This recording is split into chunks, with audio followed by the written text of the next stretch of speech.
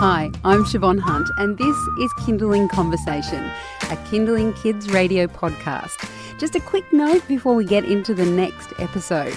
If you haven't already, I'd love you to rate and review Kindling Conversation wherever you get your podcasts, or if you enjoy the episode, share it with your friends. All right, thank you, and on with the show.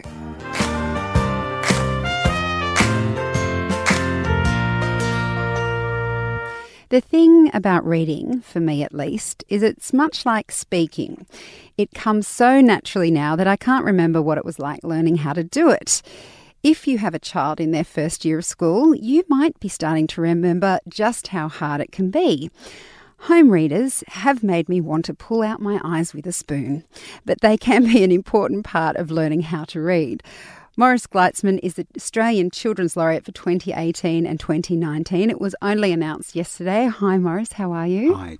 Thanks for having me. And congratulations. It's a big honour, isn't it? Thank you very much. I hope you are admiring the ermine-trimmed robe I'm wearing at the moment and the rather fetching cardboard crown. The crown is the height of style, I must say.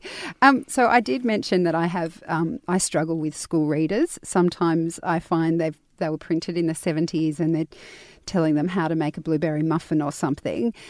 My teachers at school, they're wonderful. The readers are woeful. And sometimes they're just so boring. I'm wondering how you feel about readers and also whether it's important, even at this early stage, that children enjoy the books they're reading. I think that's the most desirable outcome possible. Absolutely at the centre of what I'm going to be travelling around the country talking non-stop about for the next couple of years is the incredible value of stories in the lives of young people, starting at as early as you like to go. In fact, read to that tummy, I say to expectant mothers. Obviously, it's important that kids are functionally able to read, that they are confident and enthusiastic, and through their lives, reading is going to deliver them all sorts of opportunities. And it goes without saying that life is a real struggle for those very unfortunate and hopefully receiving help adults who can't read. But despite all those day-to-day practical needs for reading, for me there is something that reading brings us all, and that is it brings stories into our lives. And I think in a busy, information-driven, fragmented often world, one can overlook just how important stories are. Stories, I think, are the absolute premium package that contain everything we hope for an education for our kids. And I'm using education in the broadest, most life-enriching way. A story does not have to be complicated. It doesn't have to be full of literary sophistication. Stories have been at the absolute heart of our human existence for as many tens of millennia as we've been able to communicate with each other as a species. And there's a good reason for that, because there's no important developmental stage for us as young human beings, and there's no important aspect of life at any stage that can't be understood better and approached in a more creative and functional and productive way. Reading stories delivers us all these things. And at a really simple level, the point at which, and I've been through this myself as a parent, I know what an exhilarating but sometimes anxious time it can be as we watch our precious youngsters taking those first steps towards independent reading. And if they've been lucky, they've had countless hours on our knee, sitting next to us, sharing books from the earliest age. And I'll come back and talk a bit about this perhaps a bit later. But what I know from talking with the thousands of young people, young readers that I get to share time with each year as part of my job, and they tend to be from 7 to about 12, because that's the age that I most write for. I know that reading happens in slightly different ways for different kids. The notion that certain key stages should have occurred by certain months in their 4th or 5th year, that would be, perhaps ideal if you're trying to run a very well-ordered school, but it's not how we are. So parents need to be a little bit patient and trusting. But what I have discovered over many years of talking to young people and their parents and their teachers and their librarians is that the focus, the confidence, the motivation, and the desire to stick at this business of revealing our ability to read is best done in the presence of real stories. So by real stories, do you mean true life stories, or can it be fiction, non-fiction? It doesn't matter what the genre is. It doesn't matter if it's set now or in the past, if it's fantasy, if it's sort of social realism. It's a story, I think, can most easily be described as, defined as having a character, at least one, sometimes more, but at least one character who is facing a problem that is very important to them. It might seem trivial to other people, but very important to them. And a story is simply a process of a character trying to solve or survive that problem.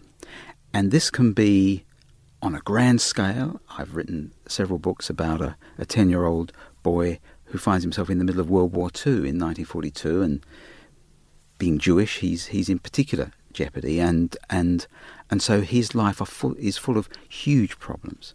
But there are many wonderful books for much younger children that are about the sorts of problems that they will encounter every day in their comparatively, hopefully, safe and happy and less complicated, and less, hopefully, yeah. But I think we do kids an injustice if we forget that when you're 3, something that an adult might think this problem will pass in the next 10 minutes. But for that young person, for those few minutes, there's nothing bigger in the universe than that problem. And you mentioned, speaking of the younger children, that part of what you will be doing this year as the Australian Children's Laureate is encouraging parents to get involved with reading with their kids. You mentioned that you tell mums to read while they're pregnant. In this process of parents reading with children, is it important that parents enjoy the books as well? Because sometimes you can be reading the same book many times. And I'm thinking of the Lorax here. I'm thinking that the Dr. Seuss books, for me, I could read them 1,000 times and never get sick of it. But how important is it that we as parents also enjoy what we're reading to our kids? Well, I think it's very important. And I've discovered that, fortunately, all parents were once kids. And so even if you're writing about a problem in the life of a young character that's very particular to being 3 or 7 or 11, the parents have been there before. And so that can actually have a lot of meaning for them. There is repetition. I cannot pretend that there won't be times when you are asked to read a story that you virtually know by heart, even if it is a 30,000-word novel. And yes. and I'm afraid that's where love, has to temporarily replace literary stimulation. I used to get into terrible trouble when my kids were at the age where they needed to be read to, and I'd also in a moment like to talk about how wonderful it is to continue to read to your sons and daughters even when they are capable of reading to themselves. That's a very special family time. But when my son and daughter needed to be read to, Thomas the Tank was big in our household, and there were also some recordings. Back then they were cassette tapes. Ringo Starr, a name you may know, had read them, and I thought that was very generous of him. But the problem for us parents in Australia was that Ringo is from Liverpool. Oh, yes. And I remember the first time I sat down to read a Thomas the Tank story to my daughter in my Australian accent, and she stopped me after a couple of sentences sternly and said, "Dad, you're reading it wrong." And anyway, I quickly realised that it had to be read in a Liverpudlian accent. Oh my gosh, I'd love to hear what that sounds like. It's not good, because a couple of sentences later, I'm sort of doing my Liverpudlian accent. which I'm not going to do now. I'm way out of practice. She's 36 now. Although I do have a 5-month-old grandson, and I just hope he never hears of Ringo Starr. When she heard my Liverpool accent, she said, "Dad, you're still reading it wrong." So we negotiated, and I said, "Look, here's something that you're now discovering about stories. Every time they are read, whether it's out loud or by us individually, that story becomes slightly different because we're all individual readers. We all have our own imaginations and our own life experience, which is true if you watch a bunch of 3-year-olds being read a book." I have a question. This is a bit controversial, a bit left of field, but I'd love to know your thoughts on this because most parents now, I remember saying to my husband, the kids are not to watch one single Narnian movie before I have read them the books or they've read them themselves. And of course, he laughed at me, and they did watch the movie before the book. Same goes with the BFG. It was like book, movie, they saw the movie, but I still read them the book. Did you ever have that problem? Because these successful books are made into films because they're such great books. But for me, there was nothing like the magic of reading it as a child with a child's imagination. Do you see a conflict there? I've thought about this a lot. I've had some of my own books adapted for the screen. Before I started writing books, I was a screenwriter, and I used to adapt other people's books for the screen. And there are all sorts of reasons we won't go into now why they're two very different ways of telling a story. And I think there are some wonderful things that happen on screens and very enriching things. But something even more wonderful happens when we read a book through the medium of words. It requires us to use our imagination. We have to become a creative participant in that story. And this is true if we're reading a picture book to a very young child. It's equally true. A picture book, we could say, is one little step towards being a movie because it's got some visual references. But most good picture books don't try and give you visual references for everything that's happening. You know, the best picture book writers leave wonderful spaces, not only between the words and sentences, but between the words and the pictures. Those all-important spaces that the imaginations of even a very young child can fill. And one of the advantages, I think, of the repetition of reading that same picture book 97 times over a 3-month period is that imaginative creative process by the young listener and the viewer of the pictures is evolving all the time. So and that's also true if you're reading a story just with words. So the thing about watching the movie of a book is that you are watching the images that occurred in the imaginations of the people who made the film when they read the book. And once you've seen them, you can't ever unsee them. No, that's true. And so I think it's actually just a much richer way of doing it to let your kids be their own movie makers in their own imaginations as they read the book. And then they can go and watch the movie. They will enjoy it just as much, because for the 90 or 120 minutes they will be taken into the world of those filmmakers.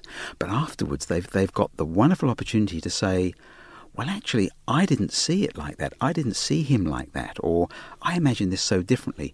And that is a learning experience about how our imaginations work, how the creative process works, and how nobody, not even the author in his ermine robes, totally owns a story. Because a story, I believe, only exists, whether it's for 3-year-olds or 93-year-olds, a story only really exists as it's being read, as it is coming to life in the imagination of each individual reader, and it comes to life in a slightly different way in the imagination of each different.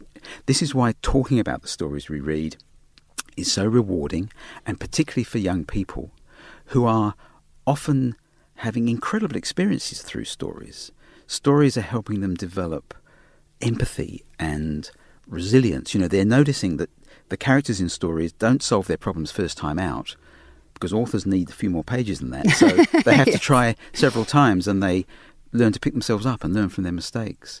We learn a huge amount about what goes on inside other members of our species through reading stories. So much of our life these days is fragmented and it's a bit surface. We just don't have time to get into the real heart and soul of most of the other humans we encounter, either physically in the world or online. So stories are helping young people understand that inside every other human in the world, there's this vast inner world that is as big and fascinating as our own. And these sorts of insights, when young people go out into the world, become adults and take their place in the world, these are absolutely invaluable. They will achieve so much through these sort of insights. And every time you share a story with them, and it can be a simple story about a rabbit who's having, a bad half hour because of some carrot crisis, or it can be something much more sophisticated and complicated as young readers get older and are looking for those sorts of stories. But they will feed into the key development stages of young people in the most wonderful way.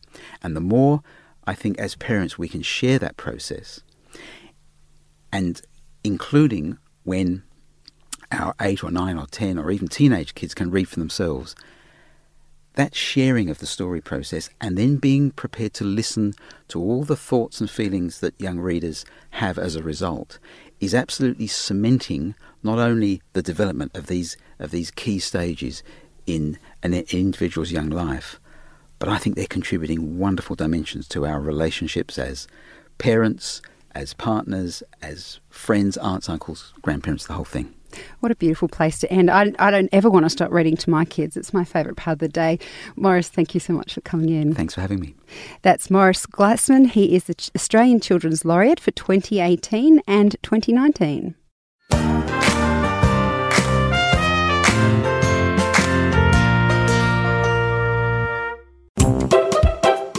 Hi, we're the Beanies. Get your child off screens and into their imagination as we explore how bubbles are made. What's in a sneeze? Achoo! And what's with the weather today? Professor Know-It-All knows. Hello, Beanies. Hello! The Beanies, a podcast just for kids. Subscribe now on iTunes or listen anytime on the Kindling app.